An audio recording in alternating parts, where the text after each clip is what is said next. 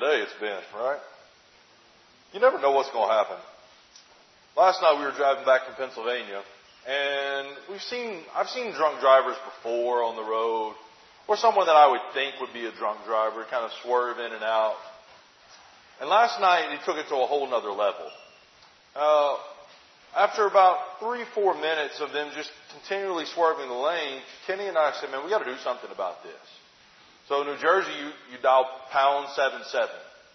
And you call up, say, hey, there's a distracted driver. We think this individual is driving drunk or texting or whatever. For, 20 miles thereabout, 15, 20 miles, we followed this individual on Route 80. It is a wonder that no one was hurt, including the driver. You just never know what's going to happen. So we lose sight of him after talking to the cops 3 different times to say, get this guy off the road. Finally, we lose him in Clifton Patterson area. And we're like, man, what a dejected feeling to not know that this guy is off the road, not knowing what happens. And thankfully, Sarah had to go back to New York, and she was driving on Route 80 and said they got him. And seeing what just happened a few moments ago with the unexpected, you never know what's going to happen. And as individuals, we have to be prepared for when our moment to meet God happens. And we don't get to set it on our own terms. We don't get to say, man, I really hope I get to the next birthday, or I get to this, or I get to that. We never know what's going to happen. And so we are thankful when people like Bill Blake, who was here one Sunday, that very night says, you know what, I need to go to the doctor, goes to the hospital the next morning. Here it is almost 3 months later before he's ever able to walk back in the doors. You just don't know what's going to happen. And yet we live life like we've got life planned, like we've got it all under control, like life is in our hands. And that's just not the way it is. And it takes sometimes drastic things for that to really hit home with myself. Because I am young, I am invincible, and nothing will ever happen to me. And man, we don't know what is going to happen to me. And so it's moments like this, I think of passages like Ecclesiastes, the 7th chapter.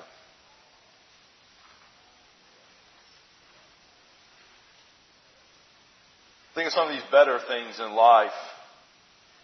I think about verse 1. A good name is better than precious ointment.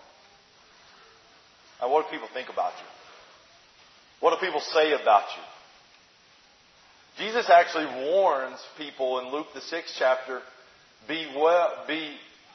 woe to you when everyone speaks well of you. Or so they did to the false prophets. Like, if everyone likes you, that might be a red flag of, hey, maybe I'm not what I'm supposed to be. You say, well, why would that be such a bad thing? That everyone speaks bad of you. A good name is better than precious ointment. Yeah, it is. But just because you have a good name in the neighborhood does not mean that you have a good name with our Maker. That's the name that means the most. And I think, which prayer was it? I think someone led the prayer that we live up to the name of a Christian. Was it Tom? Was it in your prayer? That we live up to that name. That we actually look like Christ and we actually live our lives like Christ, so that when we stand before God, He'll say, you are one of mine. I knew you. You're my son. You're my daughter.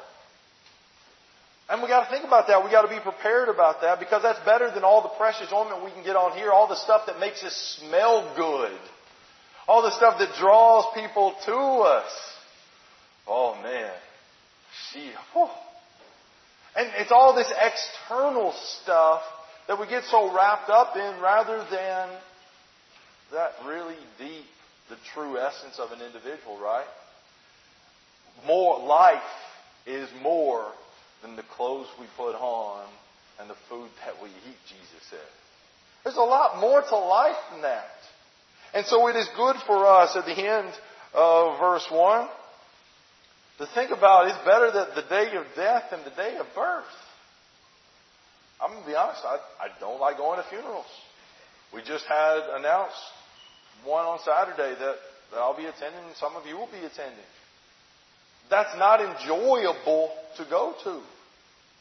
But I sure don't have any trouble going to a hospital to see a baby that's been born and seeing that little thing and seeing the big smile on mom and dad's face and seeing how excited they are to hold that thing and take that thing home.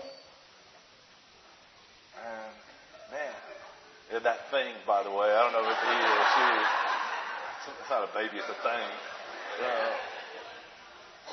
But you get the point, right? But God is saying it's better for us on that day of death. So it's better for us, verse 2, to go to the house of mourning than go to the house of feasting.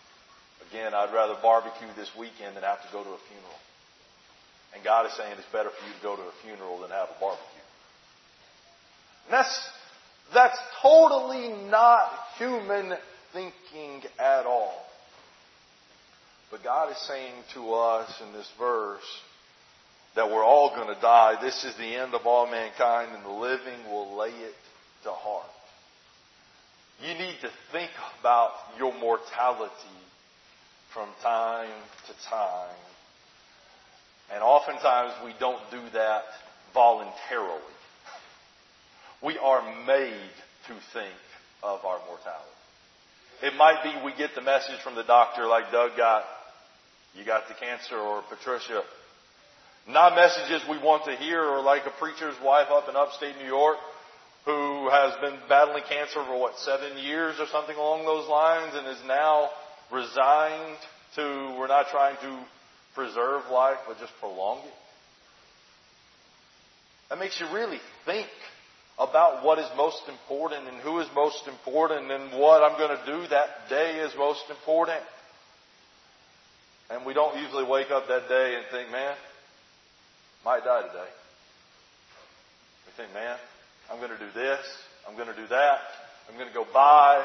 I'm going to sell. I'm going to make a profit. I'm going to pay this bill. And I'm going to do this enjoyable thing. And then you're driving home from that enjoyable thing and you think, man, I could have been killed today. Or somebody else could have been killed today. It makes you think differently. So as I'm driving in my car, I'm like, oh, I'm all worried. Is this car drunk? You see the world differently. Because you're not just seeing it for what you feel and what you're experiencing. You're thinking about what might happen. How am I preparing? How can I be prepared? And God says one of the ways you prepare is you go to that house of mourning. You don't always live life like that ostrich with your head in the sand, in that fantasy world of everything is okay. Sometimes we have to sit down and we have to think very soberly and very deeply about life. And so sorrow, verse 3, is better than laughter. And for by sadness of face, the heart is made glad.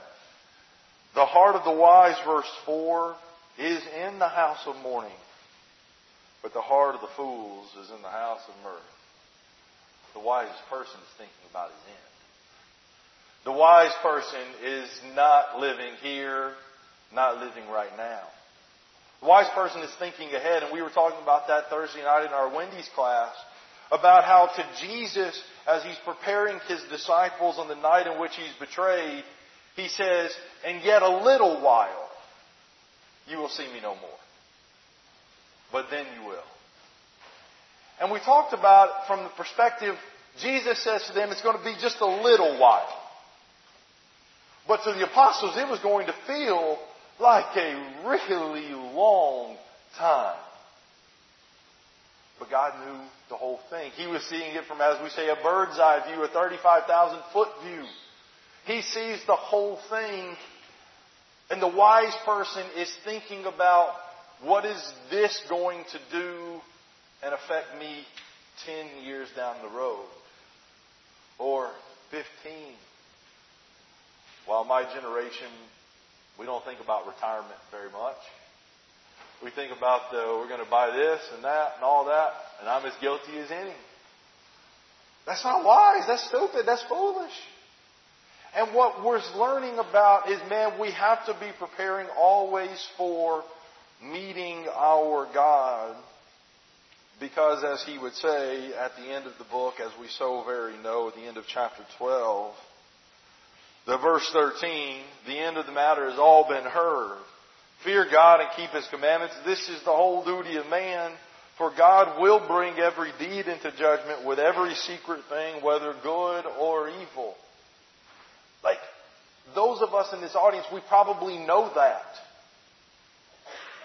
But that's probably not something that we think about on Tuesday, Thursday, as much as we think about it on Sunday.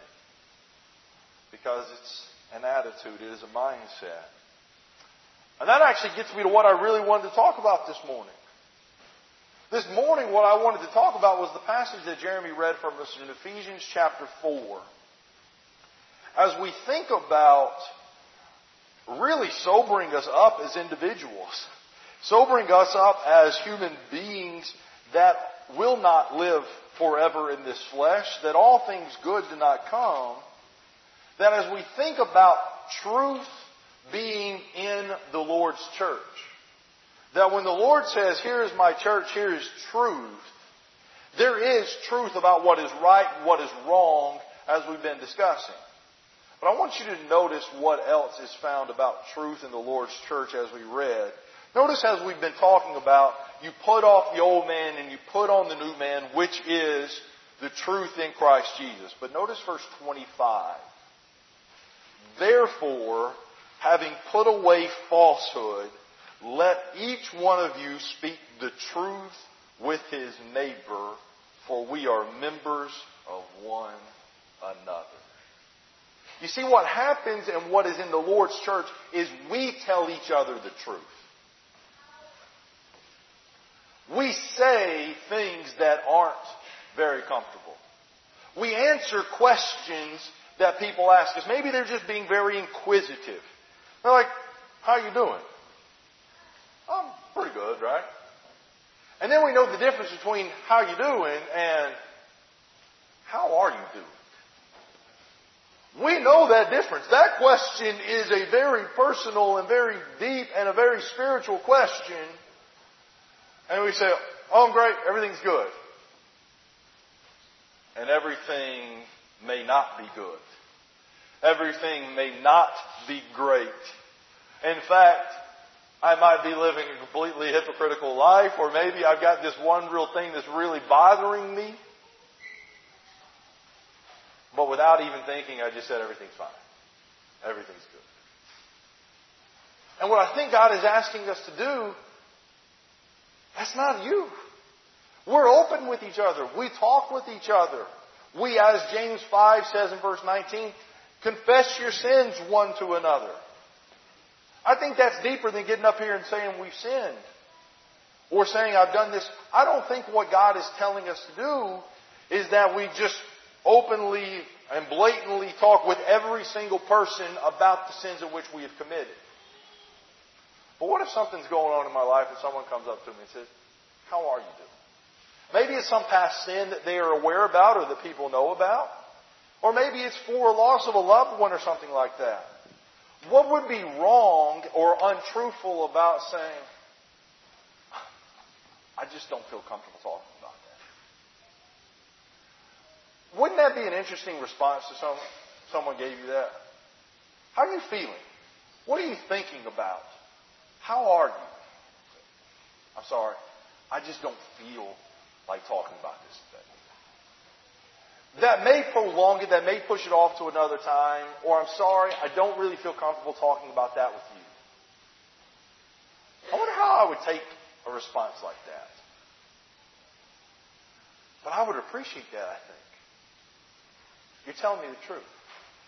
I'm not trying to hide necessarily anything. I just don't feel right about that with you. Rather than, everything's okay. I got no problems in my life, smooth sailing. But in one sense, you're saying, you know what? Things aren't as great as this. And maybe prods us to go and actually talk to somebody that we do feel comfortable talking about. Because maybe that's what we needed. Maybe we needed that little prod. Again, that question forced me to think about something that maybe I had been trying to put off and suppress.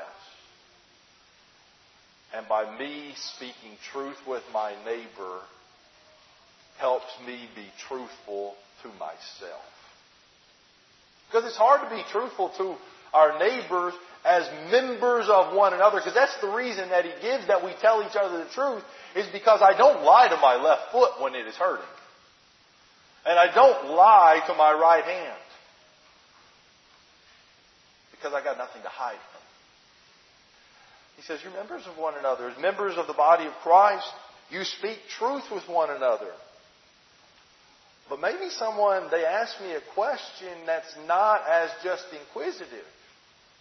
It's more accusative.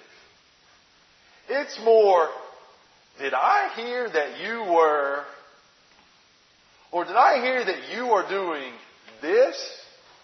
No. I'd never do that.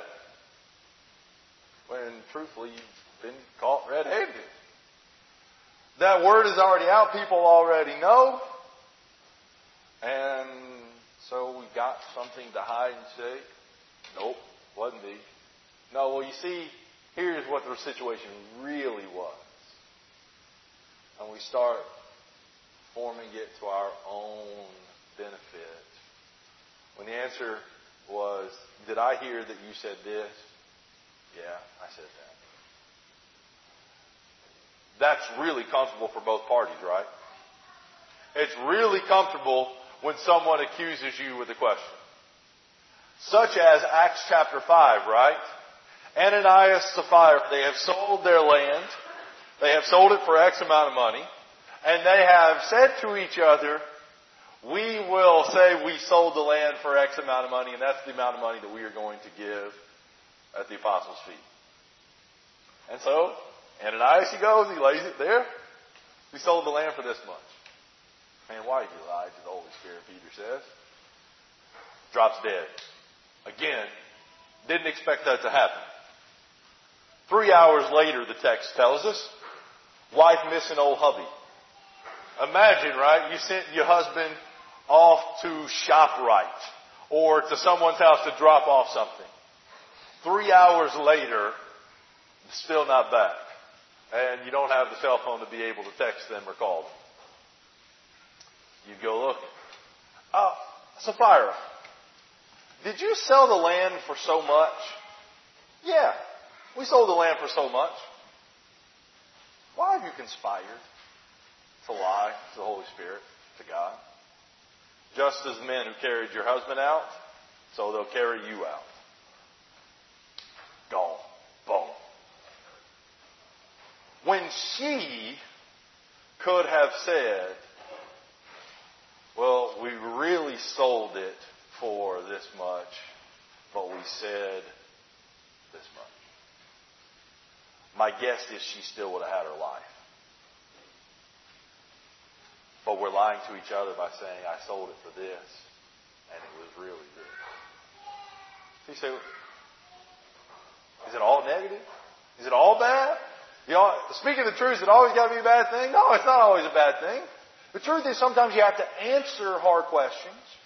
The other side of it is, when it comes to speaking truth with one another, sometimes we have to say what needs to be said. Sometimes we've got to be the one that says the uncomfortable thing, that asks the uncomfortable question. Because maybe we've heard about something that is going on. And if that is in fact true, you're worried. You're concerned about the individual. You're worried that this sin will continue, that this sin will cost this person their soul. And so out of love you say, is this right? Is this what I heard? And that gets really uncomfortable really fast, doesn't it? Because no one wants to bring that up. But what does Jesus say in Matthew the 18th chapter? In Matthew chapter 18. Because here's what usually happens, right? somebody sins, or somebody has wronged me is the situation which I'm going to go with. Say someone has lied to me and I found out about it. My own brother or my own sister lied to me. Jesus says, verse 15 of Matthew 18, if your brother sins against you, you go and tell him his fault between you and him alone. You know what usually happens when our brother sins against us? Who we usually tell? Another brother, another sister. We don't go and speak truth to our brother who wronged us. We go and we speak the truth to another brother or another sister who will back us. And Jesus is saying, no, it doesn't work that way in my house. In my house, you tell each other when you are hurt and when you're wrong. Isn't that what we want our children to do in our house? Man, don't come tell me what they did. Work that out amongst yourselves. Fix that problem. But yet we're very comfortable saying difficult things to someone that's not involved. We kind of deal with that. And so maybe we know that we are at odds with a brother or a sister, and we're not going to deal with that. Like again, we're going to stick our head in the sand like an ostrich. Well, notice what Jesus says back in chapter 5 of the book of Matthew.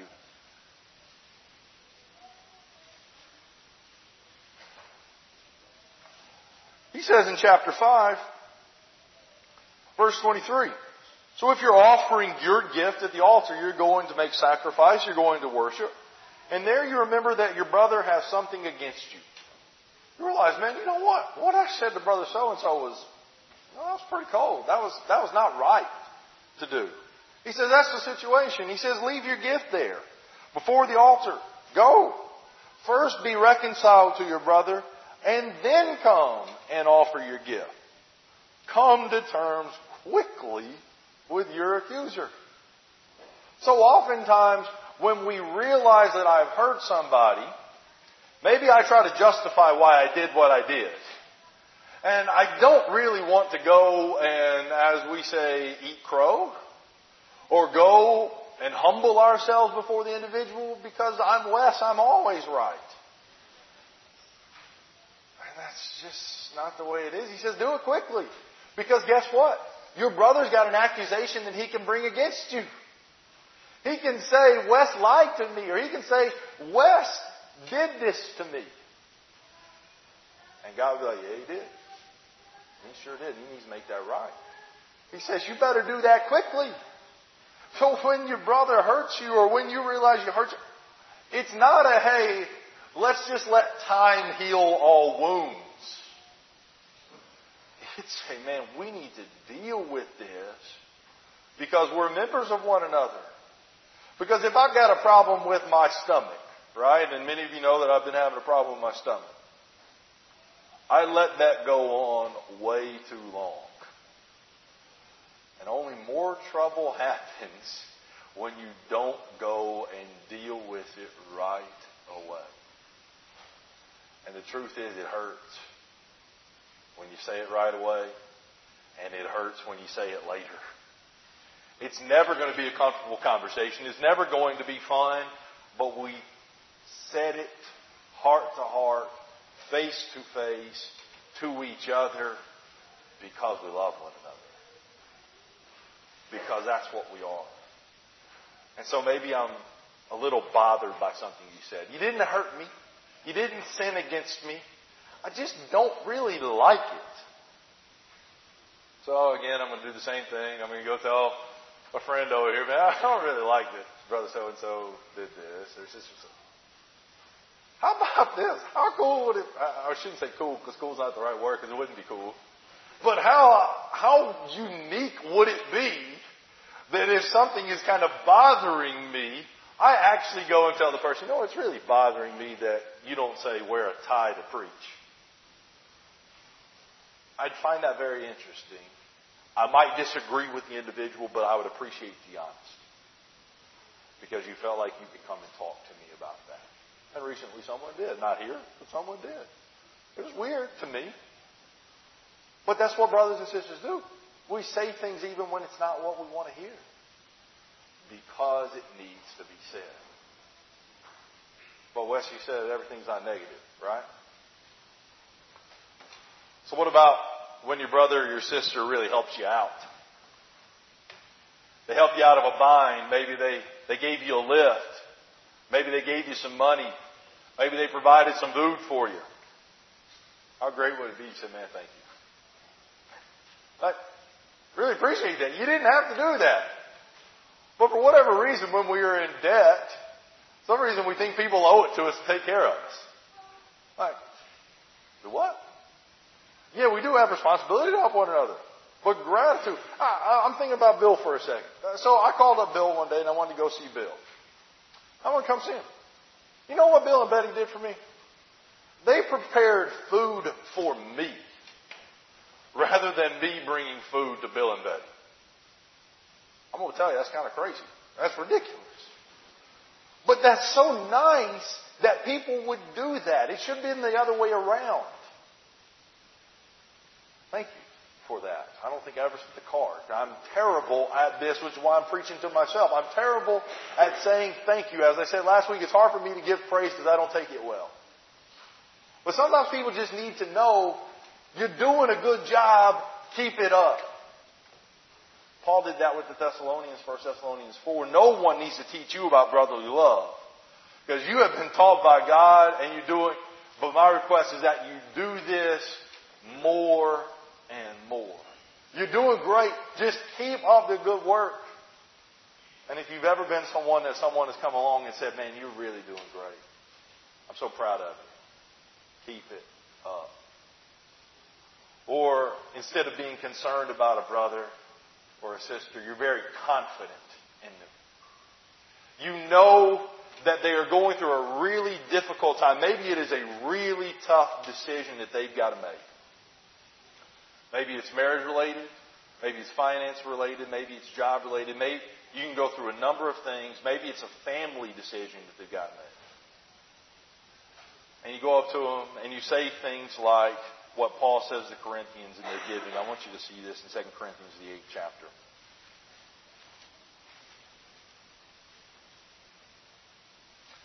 Because it really hints to the totality of an individual. You're more than just this one decision that has to be made right here, right now. And because of who you are as a whole, I am confident that you are going to make the right decision this time. And that's what Paul says to these Corinthians in chapter 8 here of 2 Corinthians. He says in verse 6, after giving the example of the brethren in Macedonia who gave of themselves first. They were very poor, but they gave of themselves to the Lord, and they gave above and beyond their means because they gave themselves to the Lord first. He says, now you Corinthians, let me remind you of something. Notice verse 6. Accordingly, we urged Titus that as he had started, so he should complete among you this act of grace. We started taking up this money. It's now time to bring it to completion. The end of a thing is better than the beginning of the thing, Ecclesiastes 7 also said. So it's time to wrap this thing up. Notice verse 7. But as you excel in everything, in faith, in speech, in knowledge, in all earnestness, and in our love for you. Man, look at all these good things that you are really doing a good job in, Corinthians. See that you excel in this act of grace also. Like, man, you have made some really good decisions over the last little bit, and you've made some really good progress. I know you're going to do it here too. I'm thinking about you. I'm praying about you. You've got this. Somebody came up to me and said that, I think it'd give me a boost, man.